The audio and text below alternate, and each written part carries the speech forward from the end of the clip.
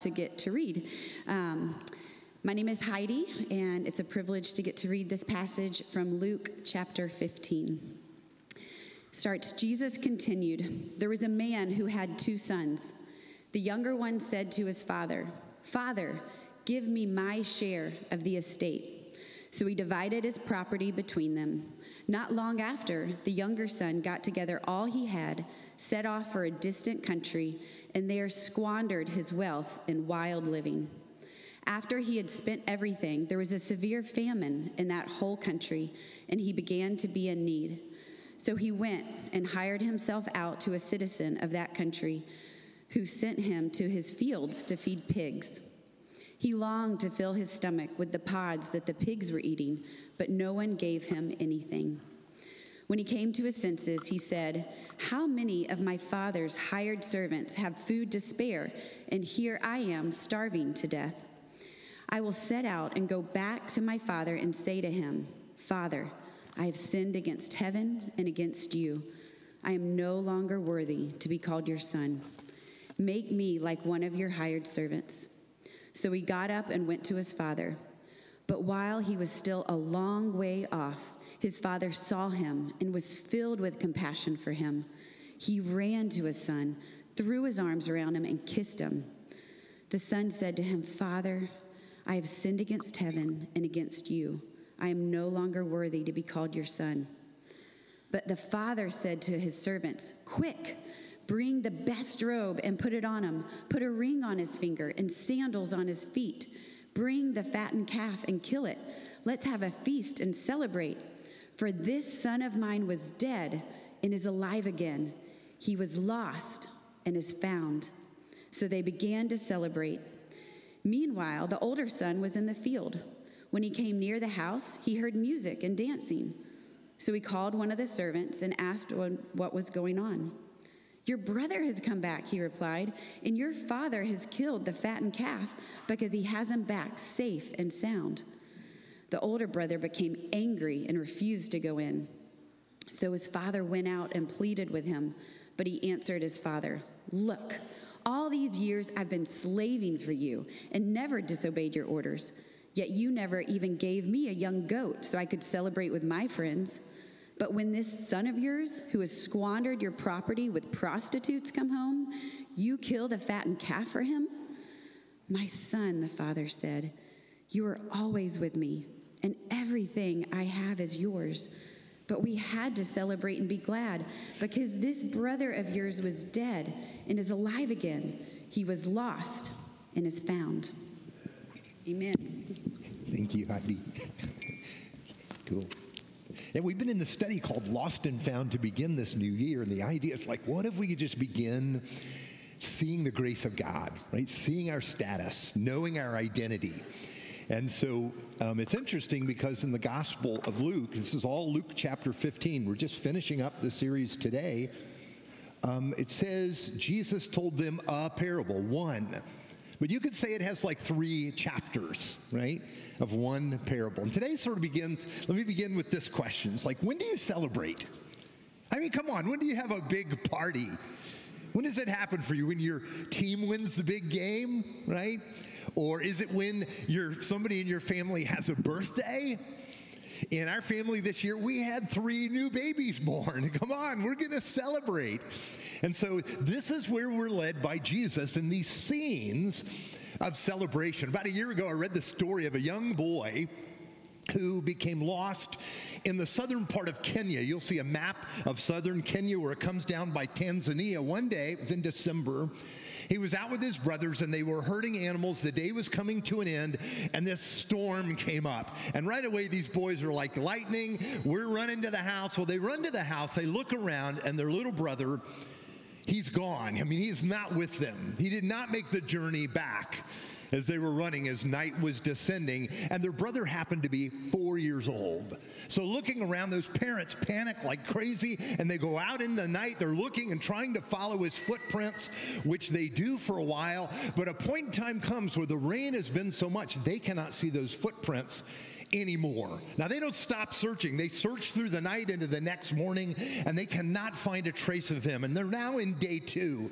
But then they get out search parties from their village, and they're going in all different directions. Day 2, they find some more tracks, but they also lose those. They think they know which direction he's gone, but that day passes, and he is not found. It is not until the 4th day of searching that they find a pilot from a local organization. They have him out flying through the wilderness around them to get any sight of this little boy. And it's not until day 5 that the pilot reports a miracle. This is what he says. He says, "Off my left wing, I saw a tiny figure below me, surrounded by a mass of shrubs and trees. I could not believe my eyes. But there he was, a tiny boy surrounded by endless wilderness. I was in shock that he was alive and still walking." Can you believe 5 days later, a 4-year-old boy? And so what he does is he decides he's going to fly a circle around this boy a little higher in the sky so that one of the search teams will notice. And sure enough, one of the search teams comes over, and there's this incredible reunion. By the way, he is found 18 kilometers from where he was lost. That 4-year-old boy, over 5 days, traversed over 10 miles. Talk about a celebration. Oh my goodness. I mean, they are thrilled. Look at this. And they take him back to the village. There's this amazing celebration. Here's the pilot. This is what he said. He said, "This is a people's custom. It's imperative that the search party walk back to the village with the boy, all the way chanting a song of blessing and thanks." And it's like, I want to be in that village when they have that celebration. Because, by the way, the world there, it is filled with wild animals. Really, is a 4-year-old boy going to survive 5 days? By the way, his feet and legs, he had all kinds of stickers and everything. He was dehydrated and delirious, but he was alive. And by the way, let me tell you what happened. They sent the pilot home, but they sent him home with a goat. We got to give you something, right? So I tried to imagine, what is it like taking the goat on the airplane to go home, you know? But they're so happy, you know? It's amazing. And the goal of this passage today is that we would get that. Because God is in search of people who have wandered away into life and have gotten lost, and he has gone in search of them. And in the finding of them, there's an amazing celebration, an amazing party. Would you pray together with me? Lord, sometimes it feels like your word is so many years ago, another culture in which we live. But Lord, when we hear it, when we really hear it, it echoes in the chambers of our hearts because of what we lived. We know this story, and we're living in it too. And we learned that it's not just about Jesus and those people then, but it's about Jesus and all of us right now, and how he is in pursuit of us. Just how great your love is for human beings. And so help us to get that today, Lord, that we might join the joy of heaven with worship of our own, to acknowledge who you are in your glory as people who are lost are found. We pray in Jesus' name. Amen. 700 years before Jesus is born, one of the books of one of the prophets, the prophet Jonah, actually ends with a question. I don't know if you know this parable we're looking at today. The ending isn't there. Jesus dropped off the ending. We'll see. Because the question is, well, how will we respond? What will we do? But these are those words to Jonah, the prophet. "And should I not have concern for that great city of Nineveh, in which there are more than 120,000 people who cannot tell their right hand from their left, and also many animals?" You see, the book ends with a question to this prophet of Jonah, who represents the people of God, saying, really, why are you not concerned for those people who are lost? I mean, I'm concerned. Don't you know how I feel about humanity? You see, God created humankind to invite human beings into the circle of fellowship that, as Esteban was saying, God created us for the purpose of joining that circle of fellowship that he knows as a part of the Trinity. And here's the prophet Jonah. By the way, he does not love Nineveh. These are the enemies of Israel. He hates them. And so when God tells them first to go and bring his message, he's like, no way. And then finally, when he does go, he rejoices in pronouncing this message of judgment. And he goes outside the city waiting for God to destroy the people. And when God forgives them and doesn't bring judgment, he's furious. He can't believe that God hasn't done this. And God said, who do you think I am? Do you think I shouldn't love these people too? Now, when I read that, I think this is the day of Jesus. You'll say, why are you starting over here with Jonah? We're looking at the parable of the prodigal son. Well, at the day of Jesus, the two groups of people in the crowd were first people who the religious folks called sinners. They're people who had done stuff big enough in their lives that were never going to be forgotten, that they were told they could never be forgiven. And those people just flocked to Jesus because he shared with them a love from the Father they'd never heard before. But outside that group of people were religious leaders, sometimes called scribes and Pharisees, who looked in and they're like, Jesus, what are you spending your time with those people for? They're throwaways. These people don't matter. And what's worse, what does it say about you that you're hanging out with them? And so Jesus tells this extended parable with 3 chapters: the lost sheep, the lost coin, and now the lost son. And his message is to say, look, those people who you think don't have a chance to be loved by God, they're loved by God too. And God is pursuing them. Now, when I read this parable, to me, it's like a wake-up call. How do you see people? How do you see people that are around you? Do we care for people? Do they matter to us? Would we go in search of them if they're lost? And if they're recovered, do we join in this celebration for them? Is that where our heart is?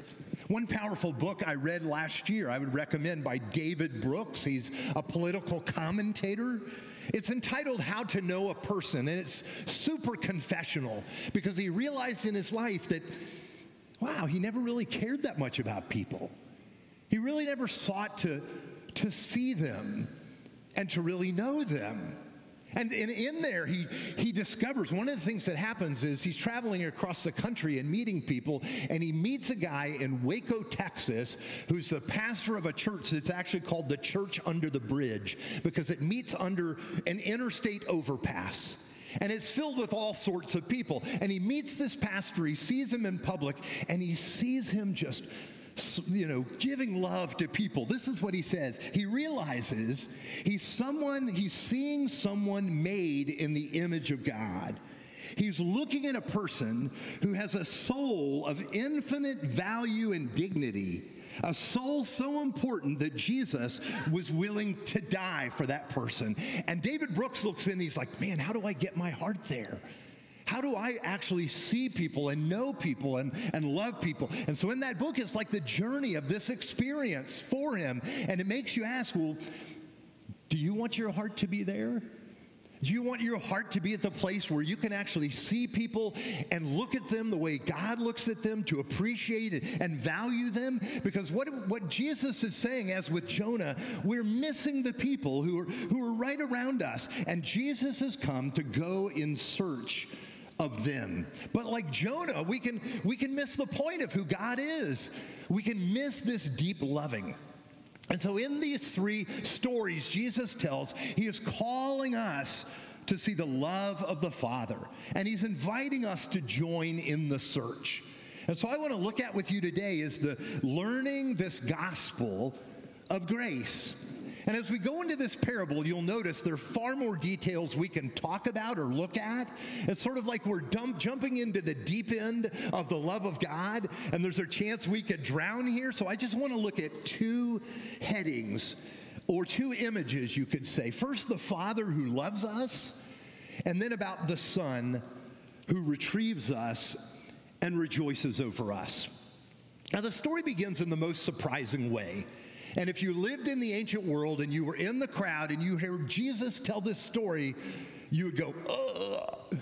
You would gasp or you would cringe. It starts like this. Jesus continued, there was a man who had 2 sons. The younger one said to his father, "Father, give me my share of the estate." So he divided his property between them. Not long after that, the younger son got together all he had, and he set out for a distant country, and there squandered his wealth in wild living. Now, let me tell you why the crowd would cringe when they hear this. A Bible scholar, his name is Ken Bailey, taught in institutions in the Middle East, spent 50 years among tribal people like the people Jesus is speaking to. And so he would go to them, and he would basically say, look, if something like this happened in your village or among your people, how would everybody respond? And he said the conversations almost always went like this. Has anyone ever made such a request in your village, like to get your share of the estate? Never. Could anyone ever make such a request? Impossible. If anyone ever did, what would happen? His father would beat him, of course. Why? The request means he wants his father to die. As he sees his dad getting older, he's like, look, I want my stuff. I want to get out of here. Forget about you. I can't wait until you die. I want my part right now. This would be absolutely scandalous. No, there was no precedent for anything like this. The family would be disgraced in the entire community, and the reason is because in their families, everything was done out of love for and support of the father, and now the son, he wants him dead. But notice what the father does. It's as shocking as the request. It says he divided his property between them. In other words, the father takes what is precious and has been preserved for generations, and he gives it to his ungrateful and really his hateful son. But now I read that story and I'm like, oh no, I'm beginning to identify with this now. This is sort of a bit like our story, isn't it? I mean, think of what God has given us to enjoy. The incredible amount of freedom you have had to make choices in your life and really sort of live your life as you want. God has given us the world to enjoy. And often we do this without any regard for our Father. But by the way, the Father does this. Why does he do it? Because this is who he is. He's loving. By the way, even our lives don't belong to us. You didn't choose to be born. You didn't endow yourself with the gifts and resources that you enjoy. It's all a gift of your loving Heavenly Father. But like the prodigal, often we're glad to take the gifts, but the Father, not so much, right? We just want it ourselves. And so the prodigal runs off, and he blows it all on wasteful living. He gives no regard to its real value or to his father at all. And soon, the money runs out. He falls on hard times. This son of a wealthy landowner descends into like a hell of his own making. He's feeding pigs, and he's envying the pigs like an animal himself. He begs, and nobody gives him anything. And this is what we're told. When he came to his senses, he said, how many of my father's hired servants have food to spare, and here I'm starving to death? I will set out and go back to my father and say to him, Father, I have sinned against heaven and against you. I am no longer worthy to be called your son. Make me like one of your hired servants. Now, we read that like repentance, like this guy is like, he's sorry for all of this. But Jesus doesn't use the word repent. And the reason is because the change of mind of the prodigal doesn't happen because he's sorry. It happens because he's come to the end of his tether. He's starving to death. And actually what we're told here is the speech that he's concocting so that when he goes home, he can hopefully get his dad to sign off on this deal. He's going to go home, and he's going to say, look, hire me like one of your day laborers, because, by the way, then he can make some money, he can live in the village, he can rebuild his own life. You see, he is not so broken that he's not saying, I can fix this. My will is strong enough. I can do it. I will get myself back into my Father's good graces and back into the community. And as he is going home, he's rehearsing this speech. I'm going to say this. I'm going to say this. And this is what happened. So he got up and went back to his father, but while he was still a long way off, his father saw him and was filled with compassion for him. And he ran to his son, threw his arms around him, and kissed him. Again, the listeners would be overwhelmed by this, because no self-respecting Middle Eastern father-like landowner is ever going to run. It is not pretty, and it's not even really easy in robes to do this. But he doesn't care. He sprints to his son. How many days and hours, it makes me wonder, how many days and hours has he used scanning the horizon with the broken heart of a father? He's lived in agony, praying for this day to come. And the power of this moment is captured by Jesus. You know how Jesus does it? He sort of re-earths an old story that all of them know. It's found in the Torah, in the book of Genesis.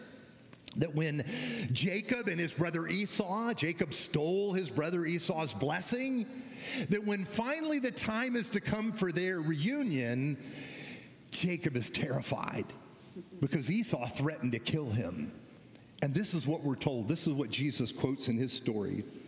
But Esau ran to meet Jacob and embraced him. He threw his arms around his neck and kissed him. You see, here Esau is a man who would never run either, but he does that day. He hugs his brother. Jesus uses this story they know because, you see, Jacob believed his brother was going to kill him when they met. And it's Jesus' way of saying, you think you know the way the Father looks at you? But just like Jacob didn't know that his brother loved him, and he couldn't believe it when his brother ran out to hug him, that's the way the Father looks at you. Now, I think this is something we need to hear. You imagine that maybe God isn't that interested in you. Or maybe knowing the stuff that's in your life, and you know it all, you've made a mess of things, or maybe you've wasted your life, or you've done things you're ashamed of, or unspeakable things. You think the Father's angry with you. He's not interested in you. But there is not a trace of anger in the Father at all. There is only love. There's no correction. There's only welcome, and there's joy. You see the shock of this? He thinks he's going to be told how stupid he was and how he blew everything, and the Father does none of that. One of my favorite stories that comes from this parable is about a Scottish lassie. Her name was Flora, and her father was an elder in the kirk up there in Scotland. His name was Lachlan Campbell, and as a young woman, as she was growing up, she felt the lure of the big city, London, right? So as soon as she could get free from her father, she booked to London, and she thought she was going to have this amazing life there, but very quickly, she fell into the worst sort of living, the most degrading sort of living you could imagine in the city of London. When her father heard about this with such shame, he actually took out the family Bible, and trembling as he did it, he scratched out her name, as if he was going to view that she was not in their family anymore at all. But one day, destitute and diminished, Flora was wandering the streets of London when she heard people singing from inside a church. It was Sunday, and they were singing this hymn: "There is a fountain filled with blood, drawn from Emmanuel's veins, and sinners plunged beneath that flood lose all their guilty stains." And she could hardly believe it. She went into the church, but she did not want anybody to see her, so she sort of hung in the back. And the pastor, as he started preaching, he was preaching on the story of the prodigal son. And he got to that part in the story where he tells about the boy willing to go home, and Flora's heart responded, "I will arise and go to my father." And she did. Once she was home, she found her father in tears, confessing his horrible sin and blotting out her name from the Bible as if he were the sinner and had done wrong. When Flora went to examine the Bible, she found her name had been marked out, but the strokes were wavering, and as she said, the ink had run as if it had been mingled with tears. You see, the Father, I'm not sure we know him. Do you know his heart toward you? It's here in the story, and it's why Jesus tells it, because of the shock that a father would never do this. A Middle Eastern landowner of wealth would never run out. And that's what he does. This is the beauty. Jesus says you need to know the heart of the Father. Missing his Son, it breaks the heart of the Father. This is how the Father loves you. And by the way, as far as you have wandered, it doesn't matter. Reeking with the smell of pigs and alcohol and sin, the Father just wraps him up in his arms and he kisses him. And here's the Son. The Son said to the Father, "Father, I have sinned against heaven and against you. I am no longer worthy to be called your son." But the Father said to his servants, "Quick, bring the best robe and put it on him. Put a ring on his finger, sandals on his feet. Bring the fattened calf and kill it. Let's have a feast and celebrate." Don't you love that?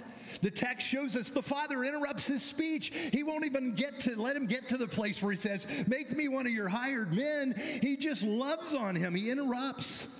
He doesn't say to him, "Hey, you stink to high heavens. For goodness sakes, go take a shower and shave. And those clothes of yours, they're nasty. Get shaved." He doesn't say any of that. Instead, he begins step by step doing everything that is required for the full restoration of his Son, right? Just as I am, without one plea. The servants are there on the road. They've run out there with the Father. So the Father commands to dress him like a son. He is telling the servants to honor and respect him as a master. The best robe in the house is none other than the Father's finest clothing. It's his own. And the ring is the signet ring that is used. He's extending his very authority to the Son who is run off. It is the sign of this authority given to him. And by the way, the sandals on his feet, they're an indication of rank. By the way, no slaves wore sandals. And to have them bring the sandals is a sign of all of that. And by the way, the fattened calf is killed because the whole community is going to show up. And then they will see when they come, the prodigal is dressed in the clothes of the Father.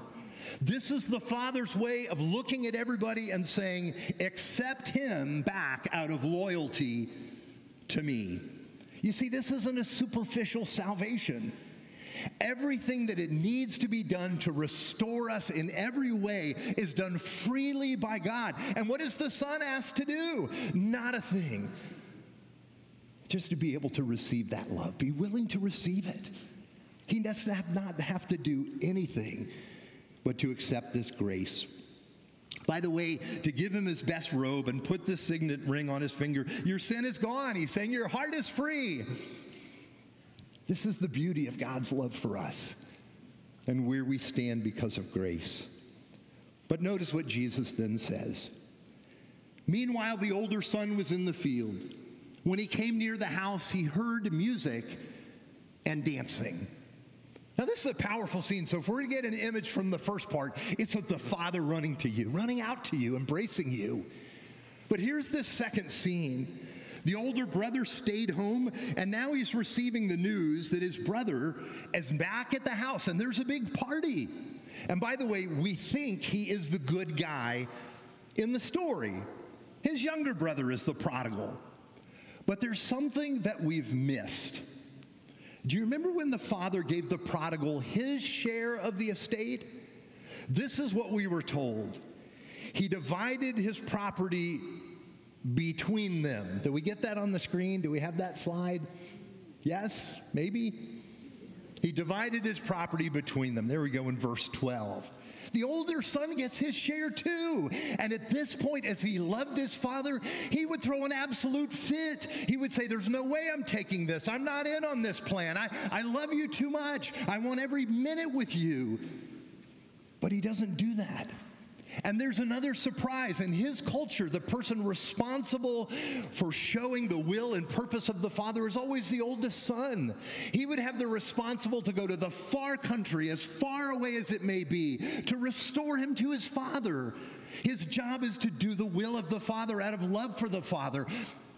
But he doesn't do a thing. Here's what happened. The older brother became angry and refused to go into the party. So his father went out and pleaded with him. But he answered his father, look, all these years I've been slaving for you and never disobeyed your orders, yet you never gave me even a young goat so that I could celebrate with my friends. But when this son of yours, who has squandered your property with prostitutes, comes home, you kill the fattened calf for him. He's so proud of himself. He's been faithful and obedient. But even here, in his own words, he betrays his heart. He's been the slave in his father's house. He didn't see himself as the beloved son that he is. And by the way, he looks good, but he doesn't love his father, or he would rejoice that his brother is alive and home. And his father literally has to leave his own party to plead with him to come in. By the way, in those days, the older son would have at least two major roles if your dad threw a feast. One is the guests are arriving, your father's inside, but you're at the door and you're telling everybody, you're welcoming them, and you're telling them the purpose of the feast.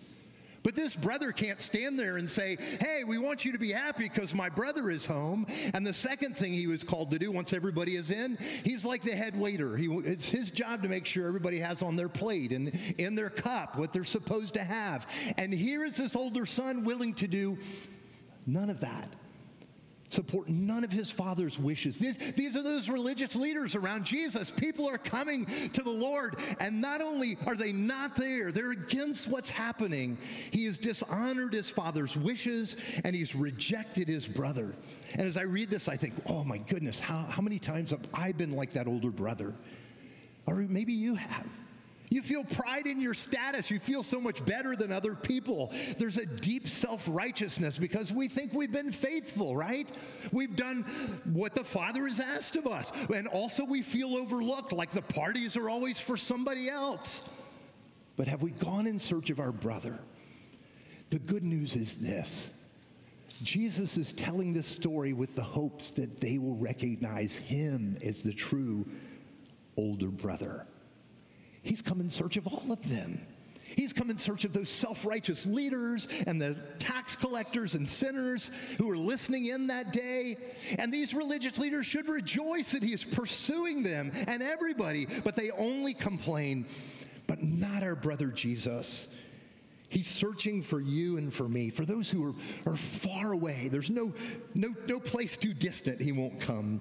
And by the way, this explains why Jesus does everything he does. It's out of love for his Father that he goes to the cross to cover everything that stands between us and God, to cover our debts and our sins. He is willing to do that because he loves the Father.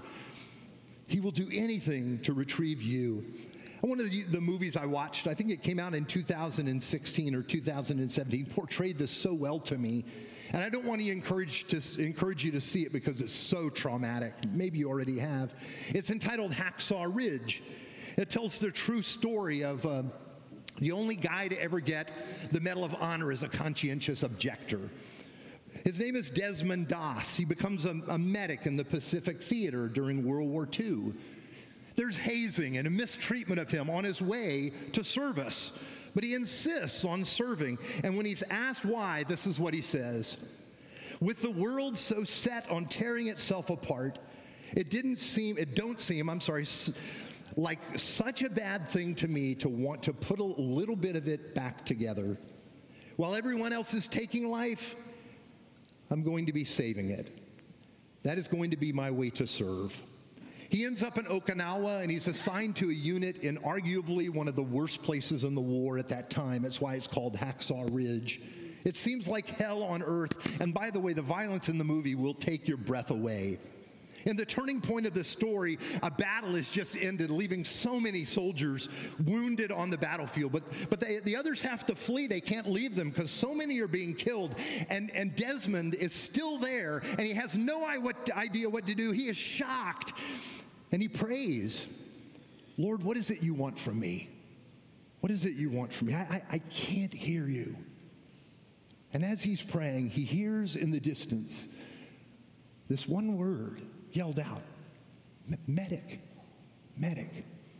And he responds to that. That's like the voice of the Lord telling him, he's got to go. And so braving small arms fire, he finds that man and carries him to safety at the risk of his own life. And though the rest of the unit have long since left, he continues going out and retrieving those men who are left for dead. He carries these man to safety and to life.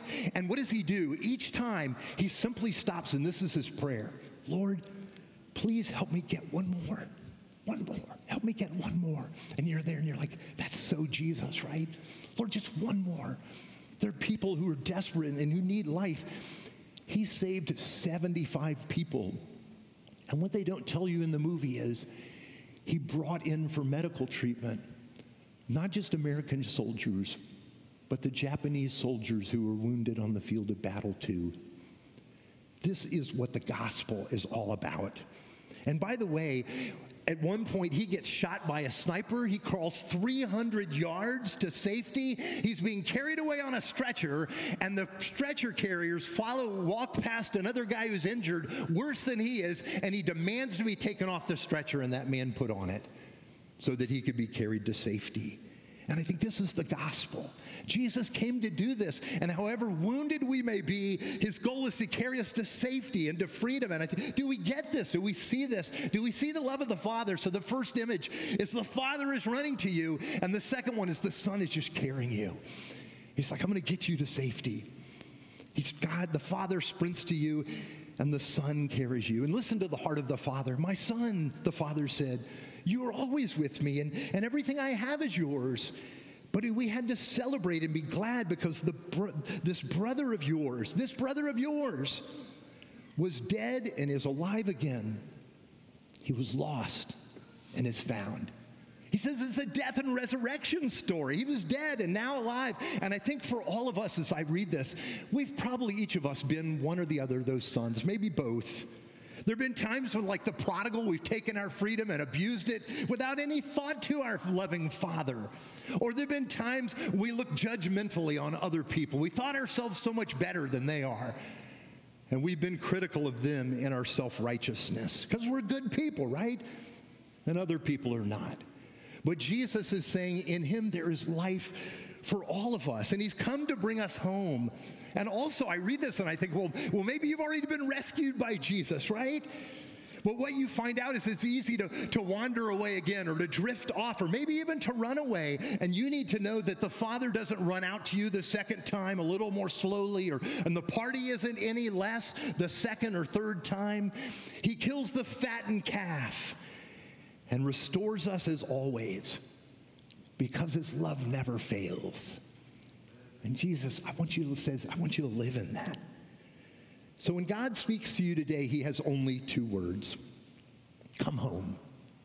Come home, my son. Come home, my daughter. Come home with your hands still clutching the bucket of slop. I don't care. Come with your mouth still sticky with the lipstick of licentiousness. I don't care. Come with your breath reeking with gallons upon gallons of liquor. I don't care. Come with your whole body slathered in pigsty mud.